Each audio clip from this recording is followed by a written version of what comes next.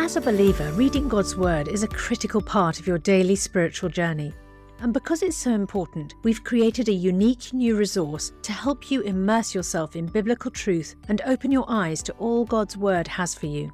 It's a free PDF download called The Word 1-to-1 that takes you on a guided journey through John chapter 1. With biblical text and short commentary, each page provides insights that will strengthen your faith in an easy-to-read guided format.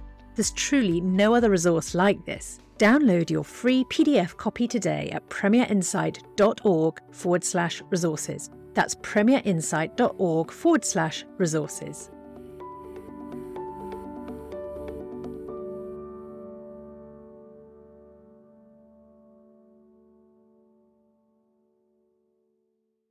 Bringing the Word to life. The Bible in a year. Nehemiah chapter 7. After the wall had been rebuilt and I had set the doors in place, the gatekeepers, the musicians and the Levites were appointed. I put in charge of Jerusalem my brother Hanani, along with Hananiah, the commander of the citadel, because he was a man of integrity and feared God more than most people do. I said to them, the gates of Jerusalem are not to be opened until the sun is hot. While the gatekeepers are still on duty, have them shut the doors and bar them. Also appoint residents of Jerusalem as guards, some at their posts and some near their own houses. Now the city was large and spacious, but there were few people in it, and the houses had not yet been rebuilt. So my God put into my heart to assemble the nobles, the officials and the common people for registration by families. I found a genealogical record of those who'd been the first to return. This is what I found written there. These are the people of the province who came up from captivity of the exiles who Nebuchadnezzar, king of Babylon, had taken captive. They returned to Jerusalem and Judah, each to his own town, in company with Zerubbabel, Joshua, Nehemiah, Azariah, Nehemiah, Nehemani, Mordecai, Bilshan, Mispereth, Bigvai, Nehum, and Banner. The list of the men of the Israel, the descendants of Parosh, the men of Bethlehem of Netopah, the priests, the Levites, the descendants of Jeshua, the musicians, the descendants of Asper, the gatekeepers, the descendants of Shallum, the temple servants, the descendants of the servants of Solomon, the temple servants and the descendants of the servants of Solomon.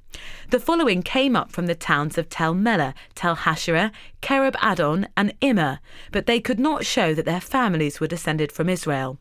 The descendants of Deliah, Tobiah and Nechodoah, and among the priests the descendants of Hobiah, Hakkoz, Bartazalai, a man who'd married a daughter of Barzillai and the Gileadite that was of that name. These searched from their family records, but they could not find them, and so they were excluded from the priesthood as unclean. The governor, therefore, ordered them not to eat any of the most sacred food until there should be a priest ministering with Urim and Thummim. The whole company numbered 42,360, besides their 7,337 male and female slaves, and they also had 245 male and female singers. There were 736 horses, 245 mules, 435 camels, and 6,720 donkeys. Some of the heads of the families contributed to the work. The governor gave to the treasury 1,000 darricks of gold, 50 bowls, and 530 garments for priests. Some of the heads of the families gave to the treasury for their work 20,000 darricks of gold and 2,200 minas of silver. The total given by the rest of the people was 20,000 darricks of gold and 2,000 minas of silver and 67 garments for the priests. The priests, the Levites, the gatekeepers, the musicians and the temple servants, along with certain of the people and the rest of the Israelites, settled in their own towns. When the 7th month came and the Israelites had settled in their towns. Acts chapter 20. When the uproar had ended, Paul sent for the disciples and, after encouraging them, said goodbye and set out for Macedonia. He travelled through that area, speaking many words of encouragement to the people, and finally arrived in Greece, where he stayed 3 months. Because some Jews had plotted against him just as he was about to sail for Syria, he decided to go back through Macedonia. He was accompanied by Sopater, son of Pyrrhus from Berea, Aristarchus and Secundus from Thessalonica, Gaius from Derbe, Timothy also, and Tychius and Trophimus from the province of Asia. These men went on ahead and waited for us at Troas. But we sailed from Philippi after the festival of unleavened bread, and 5 days later joined the others at Troas, where we stayed 7 days. On the first day of the week we came together to break bread. Paul spoke to the people, and because he intended to leave the next day, kept on talking until midnight. There were many lamps in the upstairs room where we were meeting. Seated in a window was a young man named Eutychus, who was sinking into a deep sleep as Paul talked on and on. When he was sound asleep, he fell to the ground from the 3rd story and was picked up dead.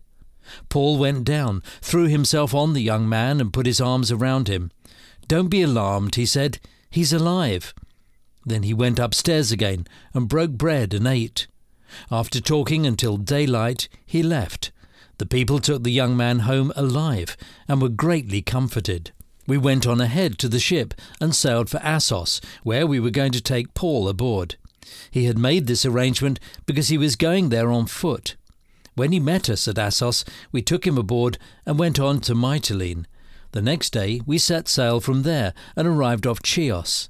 The day after that we crossed over to Samos, and on the following day arrived at Miletus. Paul had decided to sail past Ephesus to avoid spending time in the province of Asia, for he was in a hurry to reach Jerusalem, if possible, by the day of Pentecost. From Miletus, Paul sent to Ephesus for the elders of the church. When they arrived, he said to them, "You know how I lived the whole time I was with you, from the first day I came into the province of Asia. I served the Lord with great humility and with tears, and in the midst of severe testing by the plots of my Jewish opponents. You know that I have not hesitated to preach anything that will be helpful to you, but have taught you publicly and from house to house. I have declared to both Jews and Greeks that they must turn to God in repentance and have faith in our Lord Jesus. And now, compelled by the Spirit, I am going to Jerusalem, not knowing what will happen to me there. I only know that in every city the Holy Spirit warns me that prison and hardships are facing me. However, I consider my life worth nothing to me. My only aim is to finish the race and complete the task the Lord Jesus has given me, the task of testifying to the good news of God's grace. Now I know that none of you among whom I have gone about preaching the kingdom will ever see me again. Therefore I declare to you today that I am innocent of the blood of any of you, for I have not hesitated to proclaim to you the whole will of God. Keep watch over yourselves and all the flock of which the Holy Spirit has made you overseers. Be shepherds of the church of God, which he bought with his own blood. I know that after I leave, savage wolves will come in among you and will not spare the flock. Even from your own number, men will arise and distort the truth in order to draw away disciples after them. So be on your guard. Remember that for 3 years I never stopped warning each of you night and day with tears. Now I commit you to God and to the word of his grace, which can build you up and give you an inheritance among all those who are sanctified. I have not coveted anyone's silver or gold or clothing. You yourselves know that these hands of mine have supplied my own needs and the needs of my companions. In everything I did, I showed you that by this kind of hard work we must help the weak, remembering the words the Lord Jesus himself said, "It is more blessed to give than to receive." When Paul had finished speaking, he knelt down with all of them and prayed. They all wept as they embraced him and kissed him. What grieved them most was his statement that they would never see his face again. Then they accompanied him to the ship. For more resources to help you bring the word to life, go to premier.org.uk/Bible. This reading has been taken from the NIV Bible Biblica and is published by Hodder & Stoughton.